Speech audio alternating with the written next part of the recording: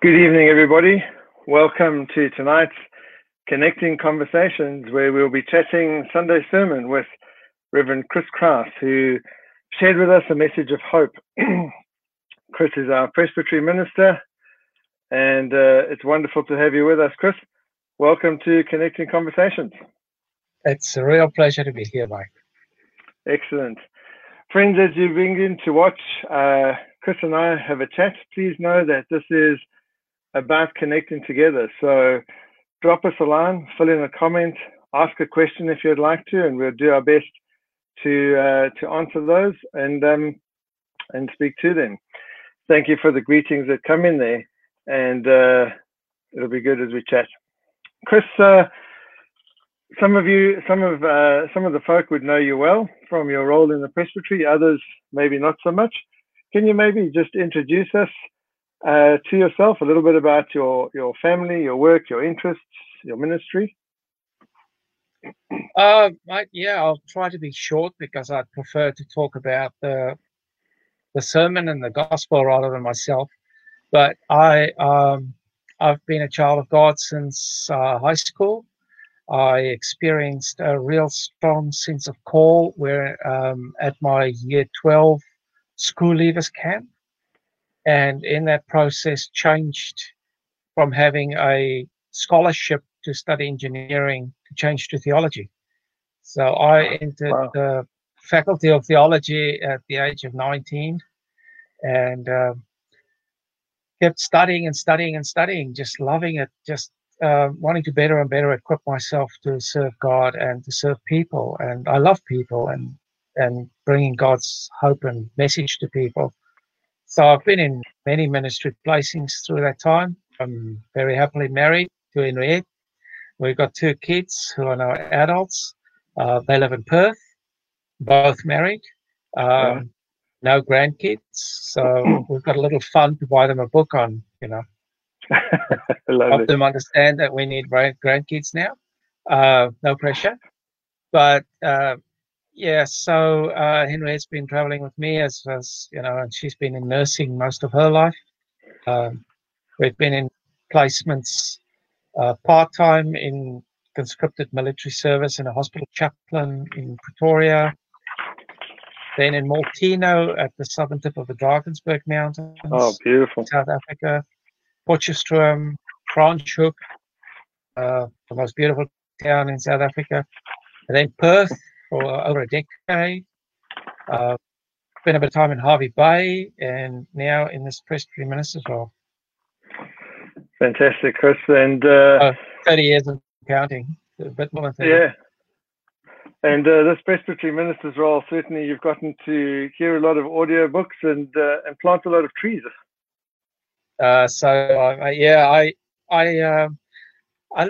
I'm preparing a presentation for the Synod Standing Committee on how things are going in the presbytery, and I looked up some stats and saw that our patch is 65,000 square kilometers. Right. So I do between 28 and 30 audiobooks per year, visiting everyone. I listen to lots of sermons, experience lots of interesting people, some really beautiful things, some sad and hard stuff. Presided at a memorial service on Saturday for a key leader in Childers. So there are the sad days, and then there are the wonderful days when you see miracles happen. All right. Well, Chris, you may notice that Chris is in an interesting studio there. He's in his caravan in Harvey Bay as he made the trip up to do the service in Bundaberg and also visit the ministers here up north. And it was lovely to have you there, Chris, and thank you for doing that. And I hope you're having good weather there in Harvey Bay. But I saw Denise Savage check in. I think it's probably triple the temperature they have there. Right. But no, it's a bit chillier tonight. But yeah, it's lovely to be in the caravan. We're using this as a base so that I went out to Childers, went out to Bundaberg, meeting the ministers and chaplains here in Harvey Bay, recording a service for Harvey Bay. So yeah, I get a lot done. It's great. Excellent. To have a base. Great. Chris, to jump straight into the sermon, you preached on hope and how we can be people of hope and how we can communicate that hope, not in some trite way, but with thought and care and sensitivity. But most important of all, we communicate that hope with well thought out reasons as to why we're a people of hope. And in the first part of the sermon, you actually showed a graph, and I'm going to try and bring it up with the three of us. It's maybe a little bit small over there to see it, but blank me out for a sec. We'll be fine. Sorry? Blank me out for a bit and show it. Oh, okay. We'll still be able to hear you. There you go. That was the graph that you shared with us, and the different curve. I think sometimes we keep sliding down that second part of it, but we keep hearing a lot about the word unprecedented, and this time is unprecedented, certainly. Have there been other times in your ministry where you've seen this graph or parts of it happening, and in the end that hope has been realized? Oh, absolutely, mate. I hate to be one of those people that says when we were, but when we were back in South Africa, I mean, it is hard for people over here in Australia where things have gone so smoothly and people are talking about, 27 years without a recession and stuff like that, to imagine what the level of fear and panic was in South Africa before the first democratic elections. Yes. People were literally panicking and buying like people were buying a few weeks ago. They were buying power generators and buying all the foodstuffs off the shelves and thinking there won't be electricity. And, they were panicking. I remember the stock exchange was decimated because people thought there was going to be nationalization of the banks. So the fear was there. I had to address a church council who said, we think we should have armed guards at the church doors. And I had to say, guys, what are you thinking? Where's God in this? How can you not now step up and show your faith? And it's not that we're naive or pretending that things, she'll be right, mate. It's that we have something better to anchor ourselves to, and God is in control. Yeah.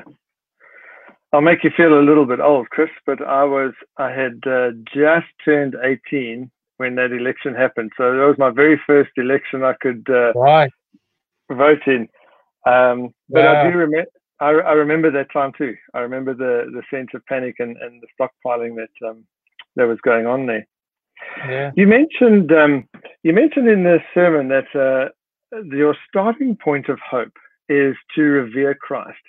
That when Christ is in the rightful place in your heart, when he's adored, when he's respected, when he's loved, when he's worshipped, that's the beginning point of hope. And it ties very nicely in with our soul keeping series and the need for we've spoken in that series about getting rid of the distractions and keeping Christ in that center place.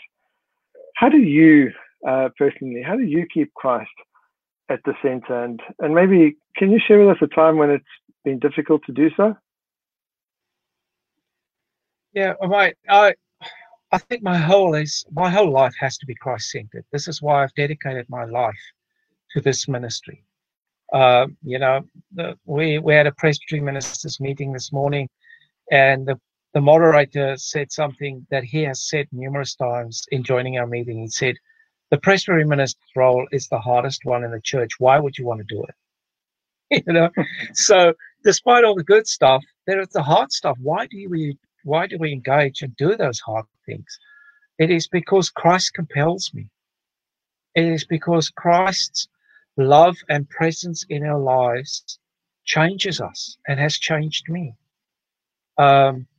We had a short stint out of ministry to take a break and pursue another avenue, just literally to make a bit of money to fill up our super, always saying, we're going to come back into ministry. But when I did that, I was very focused, saying, I want to make money. I need to top up my super, but this is not fulfilling. This is not what I want to do. I don't want to be in the tourism industry, even though between Henriette and I, we did really well. Um, uh, that wasn't the benchmark. The benchmark was, are we offering the love of Christ to people? Are we offering things that will make a real difference in people's lives, because Jesus has made a difference in my life? And if I can't help people see that, then I'm failing. And I've been called by Jesus to show people that. That's what I'd love to do. There's been, yeah, of course, as with anybody and everybody, there have been quite hard times in our lives.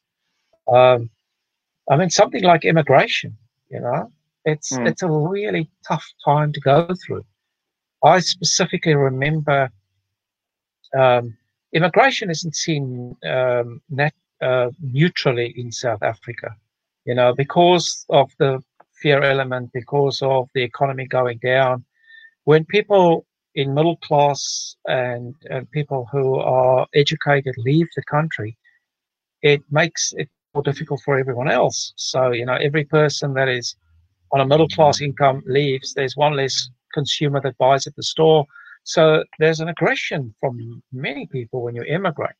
And I distinctly remember Henriette, when she was nursing in hospice, was sharing with her colleague for the first time that, yes, we've received a call to go to Perth and we're going. And her husband walked up to the car in which I was sitting. I turned down the window, said, "Hi, mate, how you going?" And he swore in my face and said, "I will never, never speak to you again." And I laughed. I thought he was making a joke. Yeah.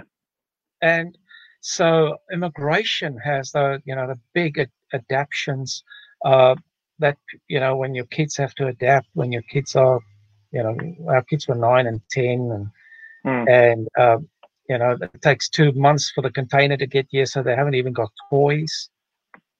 We've had health setbacks in our family. We've had some deaths. Very, very hard when a close relative passes in another continent and you can't make it there.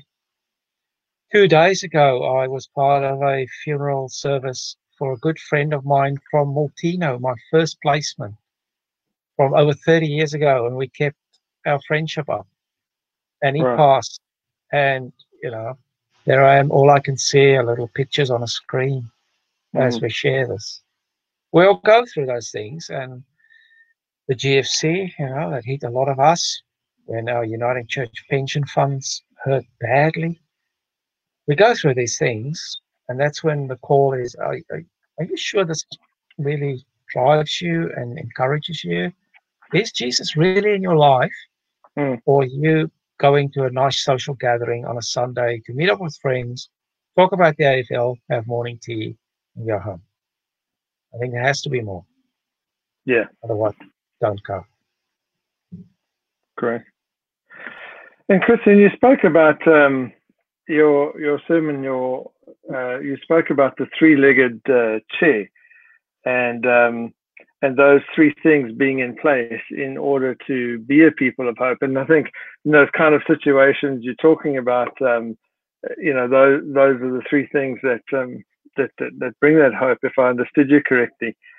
The first one that you mentioned was to have a sense of control, and that's so difficult to understand when we control so little, like in this particular pandemic that we face now, and in other times, like those times that you mentioned with your friend passing away, we sometimes, I think, lose hope because we don't have the kind of control that we would like to have. Can you maybe talk a little bit more about what you understand that control to be, and maybe share with us a story about your own life or ministry where you've really relied on that sense of control? Yeah, I'm just for the sake of those who maybe didn't catch the sermon, or those who drifted off or lost their signal or fell asleep, on Sunday. It's not three things I just dreamed up. It's not like I just said, "Oh, I think these are the three things." One of the most the best-selling books in the world about hope by Mark Manson.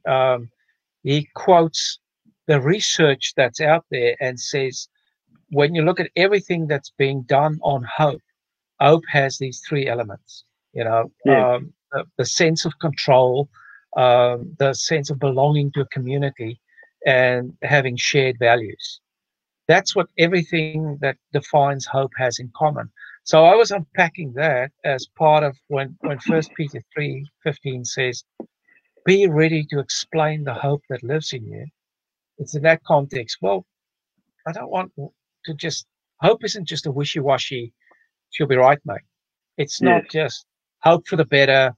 Don't worry, there's a plan behind everything. Hold thumbs and that's satisfied. Sorry? Hold thumbs and think good thoughts. Yeah, even worse, when we put it in religious language and just say, everything will work out for the better. Mate, it doesn't work out for the better for everyone. People that have cancer don't always get better. People that pray for rain don't always get rain before the farmers. So back to your question about the control. I really appreciate this opportunity because it's, that's the dilemma that we all face when we do sermons. You think what goes into 20 minutes and what has to be cut. Let's cut the 45 pages I'd like to actually deal with to 20 minutes.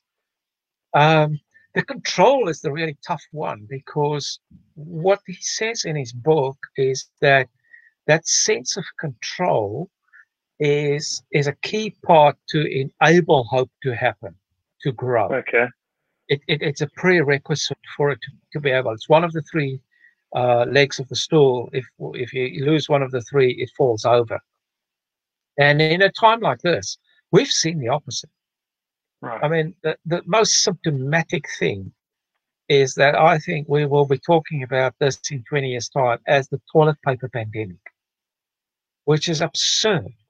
Now, who could have imagined last year that the shelves of Woolworths will be empty with no toilet paper and people won't be able to find toilet paper, and people will be hoarding it.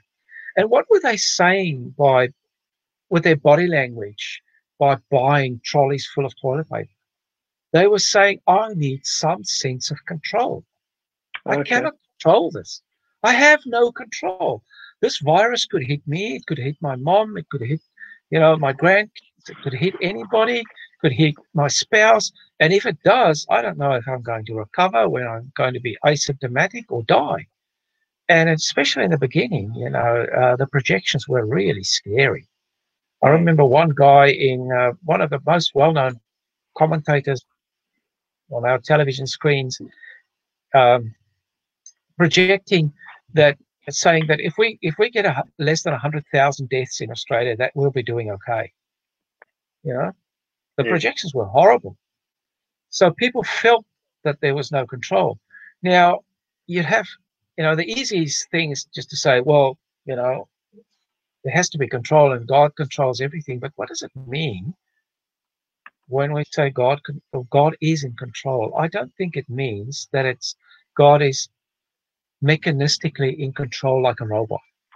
That everything is either God's decision, yes or no, and everything therefore is what God wants. God's created a universe, and let's talk about our Earth, our planet, that is so interwoven and so in control that when we see these little blips, we think they're disasters and huge and enormous. But in the bigger scale of things, they are not, because there is still a level of control. So you're talking about where I see it. So I walk out on my veranda. I live in a Queenslander, as you know. I look onto the veranda and I look out in that forest and see the birds there. We've got northern species of birds. Yep. For those who are watching not from Queensland, a Queenslander is a house that's basically built on stilts or on columns or poles.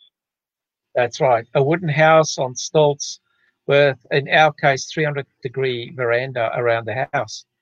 So when I look at from that veranda into the forest, I see some of the 36 species of birds that we've listed in our block, in our forest.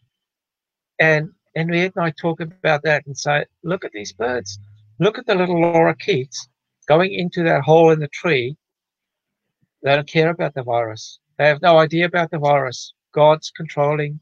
God is looking after them.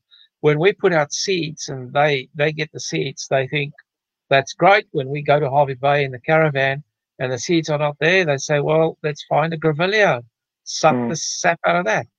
You know, I'm not trying to trivialize this virus, but I've been reading a book.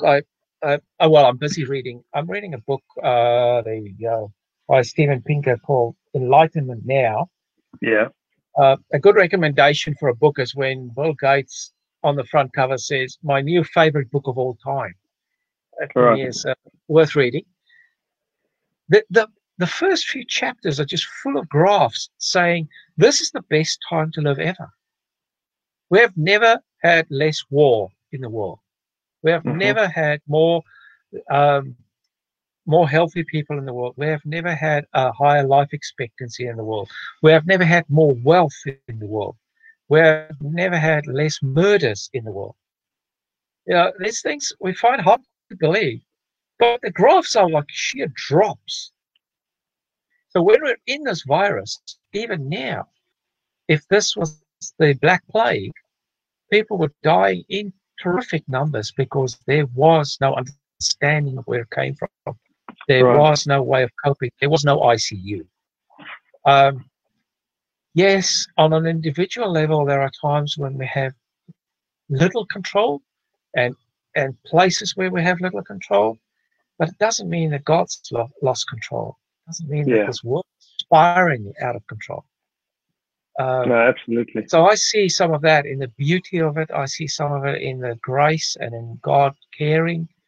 I see God care for that little wallaby that hopped out of its mom's pouch in our front yard the other day, and I think, blessed be to God. What a privilege to see. And I see that when I go into someone's home and I see their love for God. And I visited someone a couple of days ago, and at one stage, I was sitting in their lounge, husband and wife, and I sat in their lounge, and they just said, and after a whole bit of conversation, I said to them, "You guys are happy, aren't you? You're content with life." And they said, "We are. We're happy. God has looked after us." Sometimes we need to look back a bit or get a bit of a helicopter view to see that. And in the middle of a crisis, that's tough. Yeah, it's tough. But the sense of control that I see is that God has not let this go. This is not going to end. This is not the end of the world. Yeah, I think related to that is a comment there by Denise, who says she sat next to a 90-plus-year-old person who lived through the Depression, World War II, and various other major events that helped put it into perspective, which is very true. Chris, you mentioned the second leg of that chair was belief in values, and I've enjoyed seeing politicians actually work towards a common goal in this thing for once, and not trying to do point scoring. And I attribute that to them believing in the same values of the need for health for all people in the countries. That gave me hope. What are the kind of values that the church offers to the world that could bring hope? Yeah, so it's not a belief in values that's important. It's the shared values. They're saying hope is created because people share values. And the shared values in the church are based on Christ and that universal feeling of we're here to serve. We are loved by God and therefore love others. The shared value that all people are important. The shared value that we care and put other people first and love them as much as we love ourselves. This is the time for us to show that and to do that. In the starfish theology, little analogy, little parable that I quoted, the old parable that's been around for a while. I used one or two little examples about individuals making a difference. I want to share with you a little story of what happened in the middle of this toilet paper pandemic. Yes. Right at this, at the heart of it, about 6 weeks ago. One of the people I know quite well, and you know him as well. I'm not going to embarrass people by using their names, but bought a pack of toilet paper, which at that stage, was precious and more valuable than a vat of oil, and took the rolls of toilet paper, pinned a note to each roll, put it in his neighbors' letterboxes, saying, "We as a church community care about you." That precious commodity, he put in people's letterboxes and said, "We care about you." That's the shared value. Yes, I might end up with a shortage of toilet paper, but it's because I've showed you that I care about you. Right. That's how we make the real difference, I think. Oh, I hate beautiful. this thing where we virtue signal and tell everybody what they're supposed to do and what we're supposed to do. Let's do it. And that ties into the next one, Chris, the third leg, which was the community that we belong to.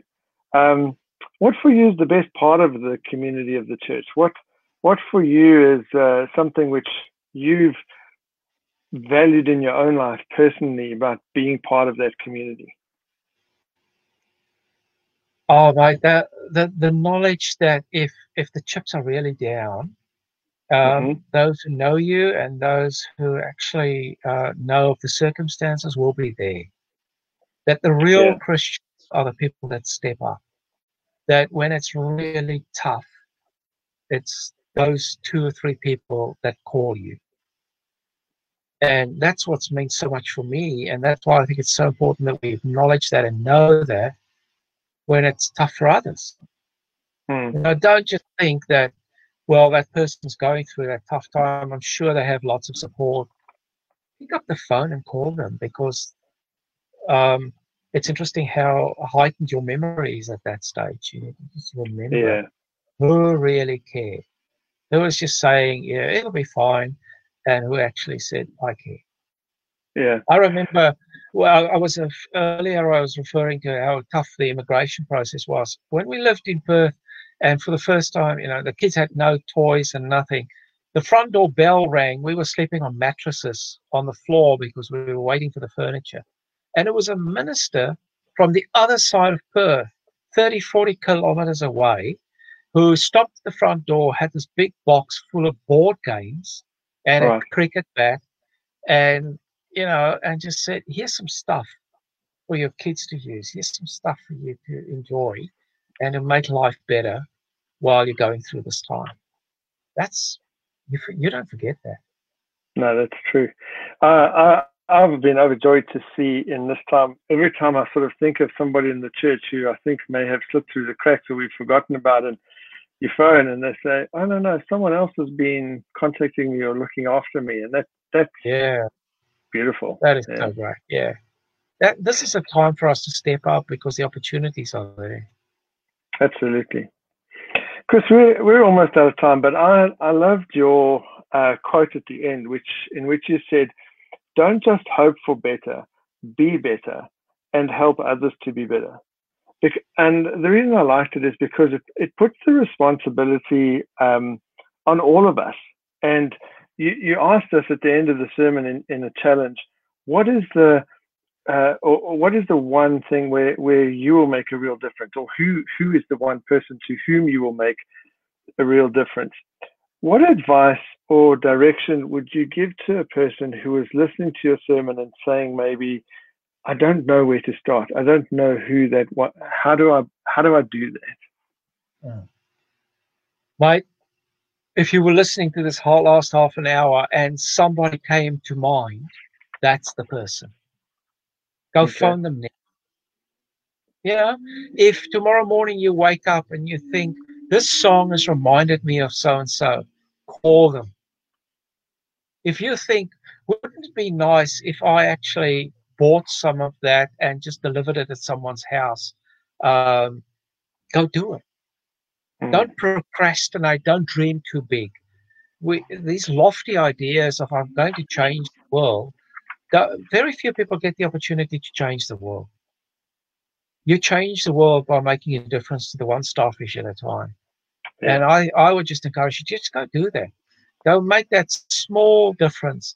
I'm still stunned when somebody pulls out a Bible and says, you know what, you handed out stickers in a sermon in 2001, and I kept mine and stuck it in the front of my Bible because it means so much to me. Here it is. You know, just go do it. It's not that hard, but don't try to put a strategic plan in place, 15 steps, 16 months, or and evaluate it the 18th month. Just go do it. Just make that big difference. Yeah. Great. Chris, that's a fantastic place to end, and I actually just want to end with saying that quote again. I did have it somewhere in here, where it says, "Don't just hope for better, but be better and help others be better." And I think that's probably a great place to end off this evening. Thank you so much for being with us tonight, but also for being in the for taking the sermon. We really appreciate that. And it's been lovely being with you guys. Thank you. It's good to just flesh it out a little bit further. So thank you for that. Thanks, and thanks to Debbie and the kids for a great lunch. It was good to spend time with you. Likewise. Thanks to all those that tuned in. It was good to have you there and read your comments. Enjoyed that. Phenomenal. Thank you, Chris. Thanks. Friends, that's been our Connecting Conversations for this evening. Thank you for joining us, and we look forward to seeing you again on Sunday. God bless.